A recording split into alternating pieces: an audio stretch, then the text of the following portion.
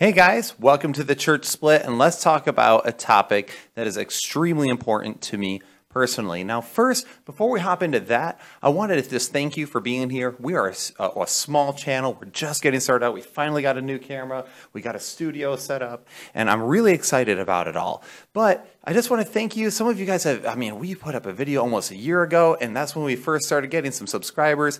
Thank you so much for just tuning in. We just found out last month alone we had like 6,000 minutes watched, and like all sorts of people have come and have sent me messages just thanking me, which is crazy because I only have 200 subscribers. So it's weird that there's actually so much activity going on. But I just want to encourage you real quick, if you haven't already, go to our Instagram page, go to our Twitter, and go to our Facebook and like those or follow.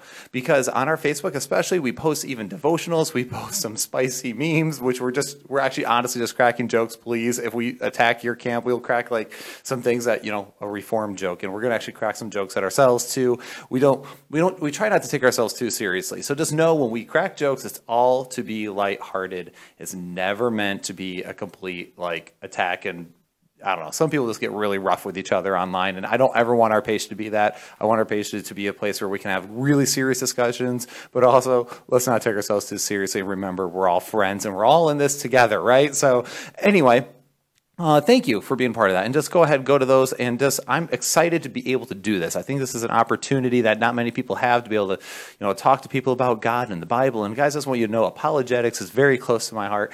Understanding the Bible is close to my heart. Living the Christian life is very close to my heart. So these are things I take very seriously. And I think we could see an increase in the church if we started doing this more. So with all that aside, I want to jump into now my introduction to this particular topic. Today we're talking about what has been called the SLED test. The SLED test is an acronym, SLED, and each one stands for a different topic, and this is regarding abortion. Now I know I already have 2 videos up for abortion, really one video, one of them I uploaded as I was just kind of trying to encourage churches to do some activity, but one of them was a rebuttal to God is Great. If you haven't seen it, I think it's one of our best work. Go ahead and check it out. But otherwise, stay tuned for this. Now, I'm not approaching the biblical side. I'm going to do a biblical video eventually, but I feel like the biblical side is pretty clear cut on what this is. However, some Christians get that mixed up, but I want to just kind of equip you on how to handle some of these conversations, because when you talk to pro-choice people, they don't really understand sometimes what they're doing, how they're mischaracterizing pro-lifers, or how they're not showing consistency really in their argument across the board. So today, I'm going to give you 4 basic things, and these are just basics, okay, and where you can go. And this is called the SLED test. And this is how you can test whether or not someone is going that slippery slope, riding the sled of despair. Okay. Now that we're done cringing. All right, size. So the S stands for size. And you've heard people all say, how can something so small be human? Or you've heard people go, oh, it's just a clump of cells, as if its size is what determines its meaning. And it's not. It doesn't. No. At what point have we ever made size determine someone's value?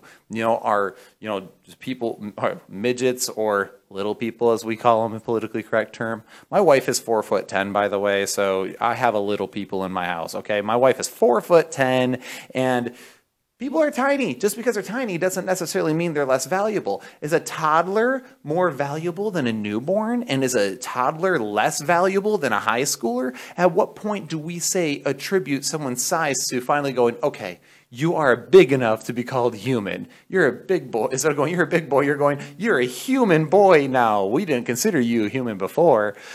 Even though at the moment of conception, its own DNA is born. We see its own blood type. In a couple weeks, it's going to have its own hands, its own feet, its own genitalia even. It's just crazy the fact that we take something and we go, oh, well, because of its size, it's suddenly unimportant. And it's not human, or it's less valuable, or its right to life is less valuable. It's just mind-numbing. And so here's the thing. Could you imagine, for example, I have it right here. Obviously, a toddler is more developed than a baby, and a high schooler is more developed than a toddler. But the line becomes very arbitrary. And the only reason you'd feel morally wrong about killing, say, a toddler or a newborn is because you're actually making eye contact and have already made a connection with the child. So now that you see the child, you go, ooh, we can't do that. But take that child at the same survivability, that's still small, and put it inside the mother, and suddenly we call it a clump of cells. So in short, any other objection to this makes the line of size an arbitrary one. So if you go, well, it's more developed at this point, or it's bigger at this point, well, bigger doesn't necessarily mean it's a life or any more or less of a life in any way, shape, or form. This is simply a superficial and arbitrary line that people draw, that just because it's a clump of cells suddenly means it's less human. And the next part is L, which is level of development. And this one here is probably the one that I hear the most when I talk to pro-choicers. This is the idea that the unborn, it can't feel pain, right? It can't breathe on its own, and it doesn't even know it's alive, let alone that it's even human. And of course, this is silly, because level of development should never, ever, ever determine someone's value, should never, ever determine someone's meaning. And their own humanity. Think about it. Is our humanity dictated by our abilities? Well, then level of development means nothing. Our level of, our humanity is not dictated by our abilities or our sensory input. So being able to feel pain or not be able to feel pain does not necessarily mean that it's less human. This is silly. What about our level of consciousness? Well, there's a lot of people who fall unconscious, and there's other people who are a lot less conscious than others due to various mental developments. So at what point do we draw the line of saying, yep, this one's human, or nope, this one's definitely not, that one's not quite enough up here yet, so we're not going to consider it human. That's horrible, and that's arbitrary. It's something that we're creating our own fake line on that we can't actually determine with either science or philosophy on where that line would be.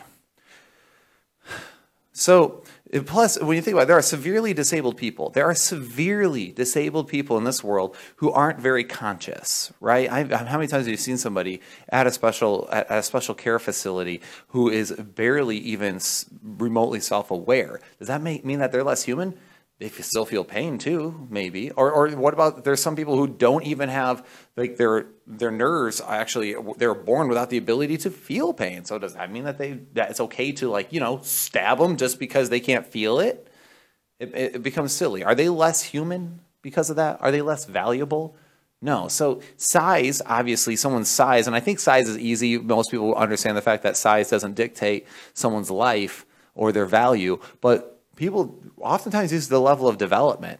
Level of development is not a good choice either, because again, what about this? The unborn are less developed. True, yes, they are, but they are also less developed than full-term babies, right? So what you're saying is at the level that because it's in the first trimester, it's not as developed as in the third trimester. So it's okay to maybe kill it in the first trimester. Some of you maybe the second. Once it hits the third, nope, the development is different. But the thing is that even a newborn is less developed than a toddler. And a toddler is less developed than a prepubescent. And a prepubescent is less developed than someone who is post-pubescent. So this is simply silly. All stages of life have different levels of development. And your life and your value is not dictated by that level. And to sit there and suggest such a thing is not just arbitrary, but actually does violence to the value of humanity. We just say that your value is just simply attributed to your development. And the thing is during this course of development, nothing has changed scientifically. It still has the same DNA. It still has the same blood type. It still has all the same things it had at the level of conception, just at a different development level. So the level of development does not hold up to any kind of scrutiny. And on top of that, the level of development, think about it. An unborn baby at 8 weeks is developed exactly where it should be at 8 weeks. A 3-year-old is developed just as much as it's supposed to be at 3 years old. So again, it's arbitrary. So that's S. So we have size, we have level of development, now we have E, which is environment. So we've all heard something like, it doesn't even breathe air yet. It hasn't even breathed. It's not in the real world. But the thing is that its existence in the womb proves that it is actually in the world. So the womb is part of the world. We're all in the world. So to sit there and say that it's not part of the real world yet is actually completely factually and emphatically untrue. It is part of the world. It's just not living outside of the womb yet. And again, it is developed exactly the way it should. Also, so just because you can't see it, you can't cuddle it, you can't laugh with it, you can't play with it, does not mean it's not human. It's simply in a different environment. And I really love that, it's human when it takes its first breath. That's when it's human. But here's the thing. There's still an exchange of oxygen going on inside the womb, right? At the moment of conception, otherwise it can't grow without it. But the mother just serves as the respiratory system for the baby. So from that moment of conception, this is happening. How is an infant's respiratory system dependability make it less human, by the way? Just because its respiratory system is dependent on the mother does not make it less human. What about people who are on life support? What about people who do depend on something external to keep them alive, to be their respiratory system? Does this diminish their value? Oddly enough, you wouldn't be able to survive underwater, would you? Right? Unless you have gills, and I don't think any of you have gills, all right? No Aquaman here. But although the unborn is breathing, amniotic fluid, essentially, is breathing in through all that, we wouldn't be able to survive in that environment because we're not connected to an umbilical cord or anything like that, right? So what? Now the question is, okay, which one do you consider to be value? Breathing through your own lungs or breathing through the mother? It's silly. It's completely disingenuous, and it's actually not factual either. So then the other one is, how does one's location, their environment, their location dictate their humanity, right? Especially when the child is developed at the perfect level of someone its age. I can't stress that enough. We sit there and treat it like somehow it's abstract from all other children, but it's at the same level as supposed to be. But how does one's location dictate their humanity? A child, here's the thing. So Brian, who is the one who edits these videos, he's in that rebuttal video, The God is Great. We're going to do another one for the Rhett and Link that recently happened. We're going to do a video here on that soon.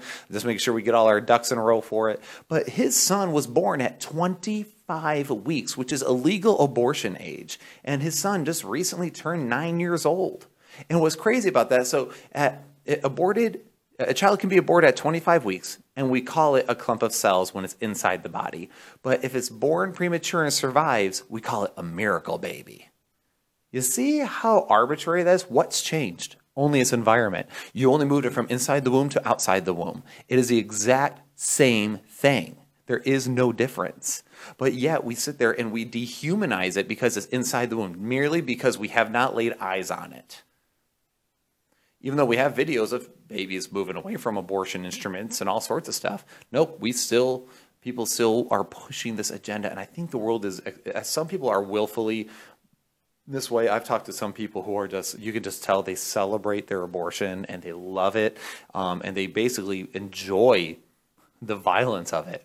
But, and before you say that I'm making that up, I'm not. There are people who are insane about this. But I believe there's other people who are, they just haven't thought through this. They haven't thought about what you're suggesting when you say the development of the baby, or what you're saying when you're saying, well, it's, still inside the mother, so it's part of her body. Or, they say, my body, my choice, which, by the way, scientifically, it is not your body. Your body doesn't have two separate types of DNA, two separate blood types. It can't have, two different brains, 20 fingers, all that. Like, it can't have these, or two sets of genitalia. Like, that doesn't make sense.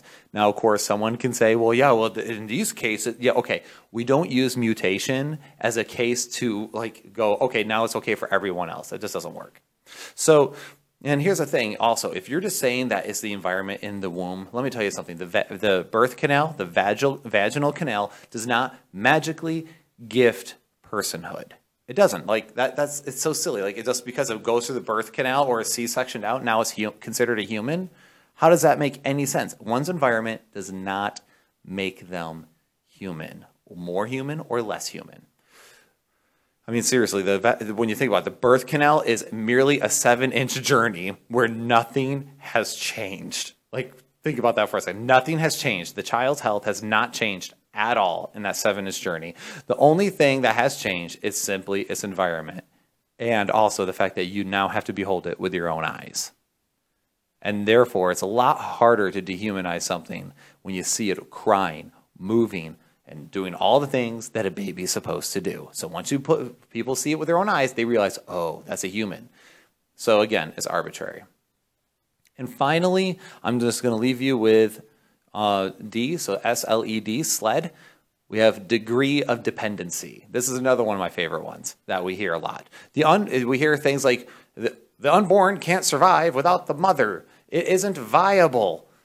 It's dependent on her. Therefore, I have no obligation if I don't want it, right? We hear this all the time. Hey, if it's dependent on me and I don't want it there, then I shouldn't be obligated to take care of it, right? And to grow it and to do all that. We hear it all the time. It can't survive without the mother, so therefore it's the mother's choice. But here's the thing. Have you ever really stopped to think about how silly that argument is too? So because the unborn can't survive without its mother, it's not human. Or it's less human, or its rights don't matter. But what about a newborn? Have you ever held a newborn? What about when you hold a newborn, guess what? It's pretty dependent on you, isn't it? It needs you. It can't live without being taken care of. What about a toddler? Toddlers, I swear, toddlers would, if parents just like completely stepped out, a toddler would have itself dead in 48 hours. I've seen my nephews, okay? They are crazy. They don't think about the weight of an object, the height of the fall. They don't think about these things. A toddler is also dependent on the mother. That does not make it less human. A young child even is dependent on the mother. Children would all children would die. All children would die if it wasn't for somebody taking care of them. All children are dependent on someone. So just because it is dependent on the mother inside the womb doesn't make it less human, because it's going to still be dependent on the mother outside the womb. So it's silly. Think about it. A child couldn't buckle themselves up in a car, right? So let's say a child can't buckle itself up. Think about what you're suggesting. So the child can't buckle itself up, and you go, well, it's dependent on me, and I have no obligation to that. I shouldn't have to take care of it. So you refuse to help buckle it in. And you refuse because, again, it's dependent on you, and you don't have to. But then you get in an accident, and the child dies. Would that not be immoral? Just because you refuse to buckle it in? A better example is drowning. If a child was drowning and you refuse to save him because he was dependent on you, is that not immoral? Well, of course it is. No one's saying it's not. Of course, I mean, most people go, well, duh. And they can just see it so clearly. So why do we change the rules just because of its location or its level of development? It doesn't make sense. Right here, this idea of the degree of dependency falls apart under its own weight. Because at what point is it developed enough? How does depending on another person make you less human?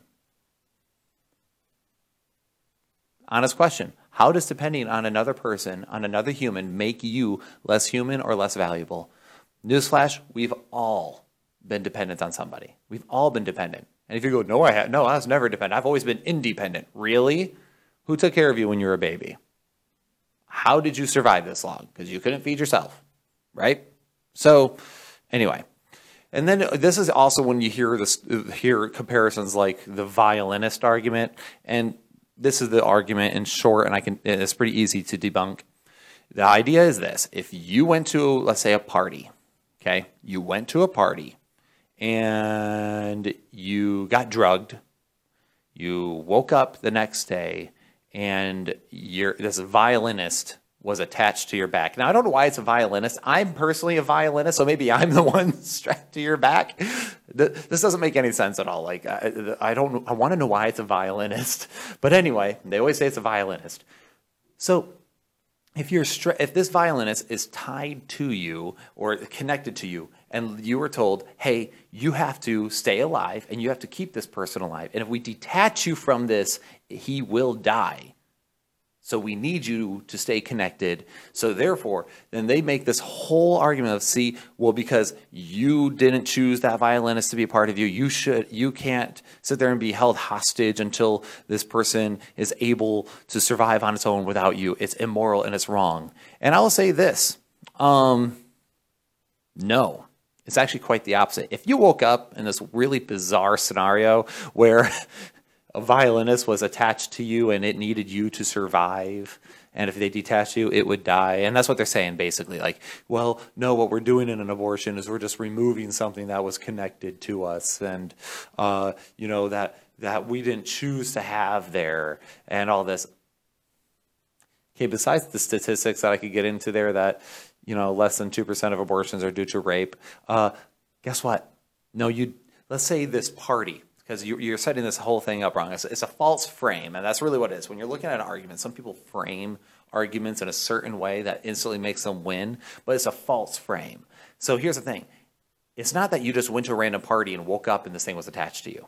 Let's say, in the real scenario, if there's a party, and if you go to this party, you hear that when people go to this party, a lot of them walk out with a violinist attached to them. But you choose to go to this party anyway. Okay, that's what we're talking about. Because sex, everyone knows that you go have sex. There's a strong likelihood that a lot of people who have sex end up walking out pregnant. So if you're going to this party and you're going, okay, I'm pretty sure that I could possibly get pregnant here. Even if someone forcefully dragged you to that party, waking up the next day with this random violinist attached to you who needs you to survive is not the violinist's fault, is it? It's not his fault that he's dependent on you, and it's not his fault he was attached to you. So even in a rape scenario, this actually kind of clarifies the pro-life position, honestly, because if I went to this, I was forced to go, and I woke up and I was attached to this, and I heard, and then here comes the thing. They always make it out like it's a permanent deal. But here's the thing. What if that violinist you knew only needed to be attached to you for 9 months, and he could live a full and perfect, beautiful life? Would it be immoral to kill him? Yes.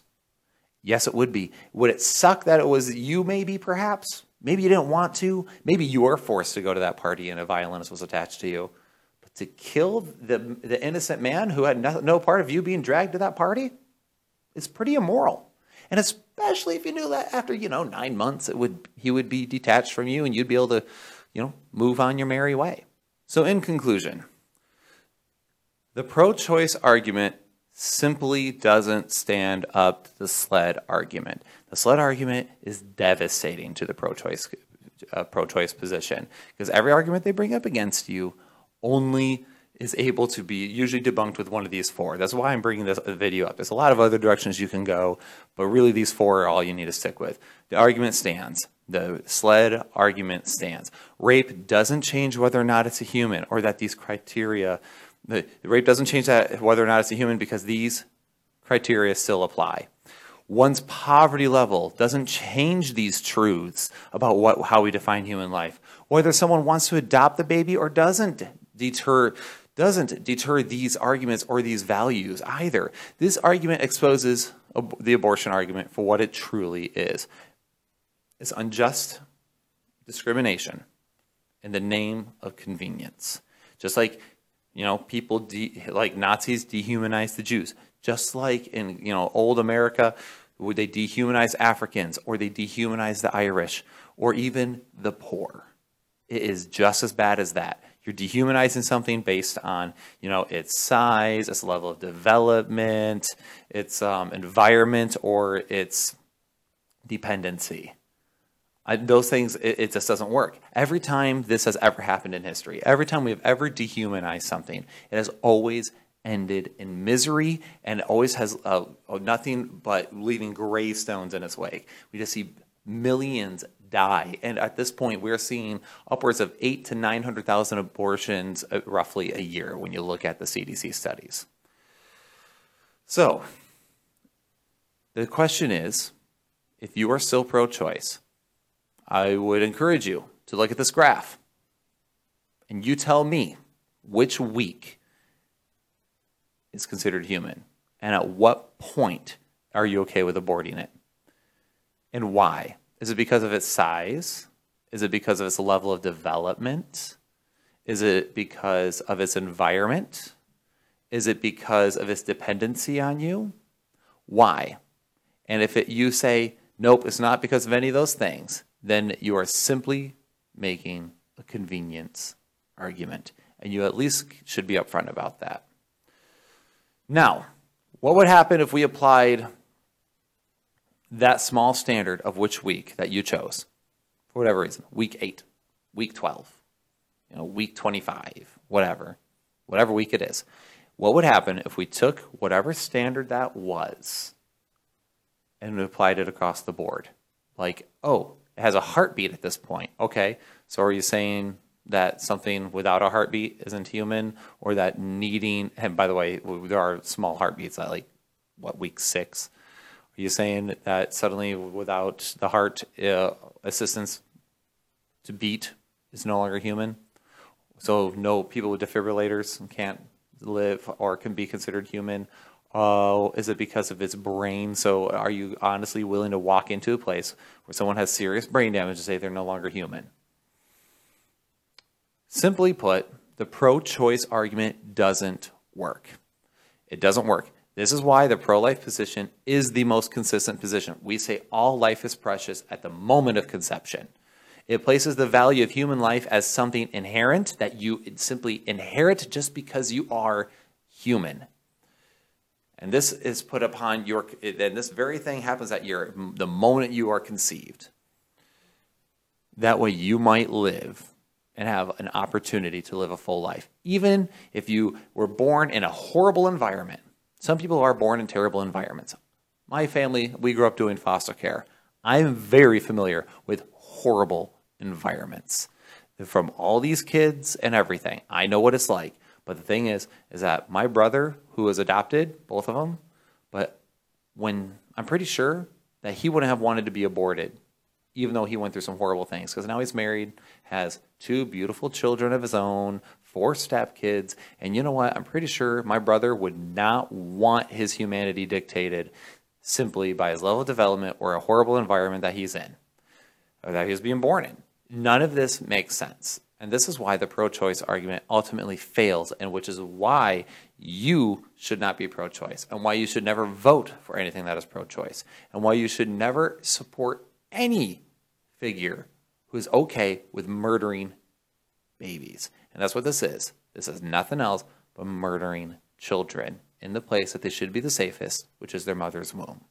So anyway, I hope this video was helpful for you. If you haven't already, I would recommend finding a crisis pregnancy center or a right to life center near you. Get involved in this. Try to be a voice, and if nothing else, a financial support. Just do something that you can to help these people. And if you're someone who is considering abortion, please reach out. Reach out to me or to Brian. Reach out to us even here. We'll do what we can to help you. Do not, for the sake of convenience, murder the child. And I know mothers, and if you have had an abortion, just know this: I don't hate you, and I don't think any Christians really would hate you. Maybe some weird fringe groups, but know this: we love you, we love your child, and honestly, we believe everyone is made in the image of God, including you, even if you made the mistake. So let me just tell you, we love you. We're praying for you. We're praying for our nation on this. And let's be a voice for those who without a voice. Let's stand up for those who cannot stand up for themselves. Let's stand up for the unborn.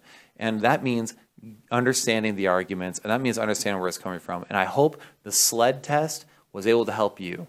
So anyway, with that being said, do all the things, like, comment, whatever you want to do. Share this video along if you like it. If not, that's fine. And this has been the Church Split.